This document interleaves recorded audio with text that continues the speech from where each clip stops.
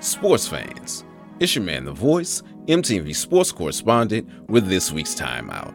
This is where we take a step back and assess the game of life, looking to God for strategies to bring us true success. This week's thought, the decision. July 8th marked the 11th anniversary of the infamous televised announcement made by LeBron James about where he would play since becoming an unrestricted free agent.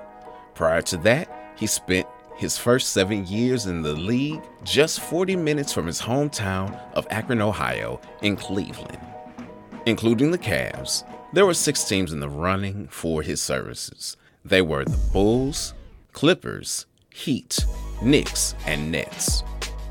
He had a lot of pressure from many sides, including the sitting president of the United States, Barack Obama, making pitches as to why he should join this team or that one. The 75-minute show for an ultimately 10-minute discussion with James telling the world that he would take his talents to South Beach was high drama. It led to jersey burnings and bad feelings between James and the city of Cleveland. None of the teams outside of Miami knew before the show who he would go to.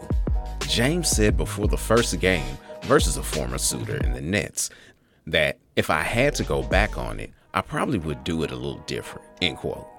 Which he did when he made a triumphant return to Cleveland in 2014. No TV show, no pomp and circumstance, just an article to share where he would play. Fortunately, he had a chance to do things again. He was able to fulfill the dreams of the land. After more than 50 years since their last one, the James-led Cavaliers team brought a championship to the city, battling back from a 3-1 deficit, a feat never done before. We also have decisions to make. It's estimated that we make 35,000 conscious ones daily. Some are final, and there's no coming back from them. Like LeBron, sometimes we get a chance to make them again. This happened to those who handed Jesus over to be crucified. Instead of choosing the source of life, they took a wrong step and chose a murderer.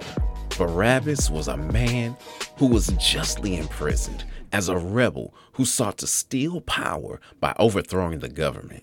Now, in the temple, after witnessing the miracle of the lame man that those going to the temple daily will walk past, begging at the beautiful gate, this man was now leaping and rejoicing in their presence.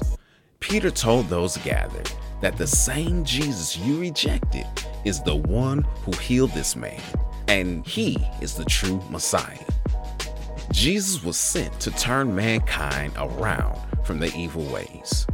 In some texts, it said that Barabbas' name was Jesus Barabbas.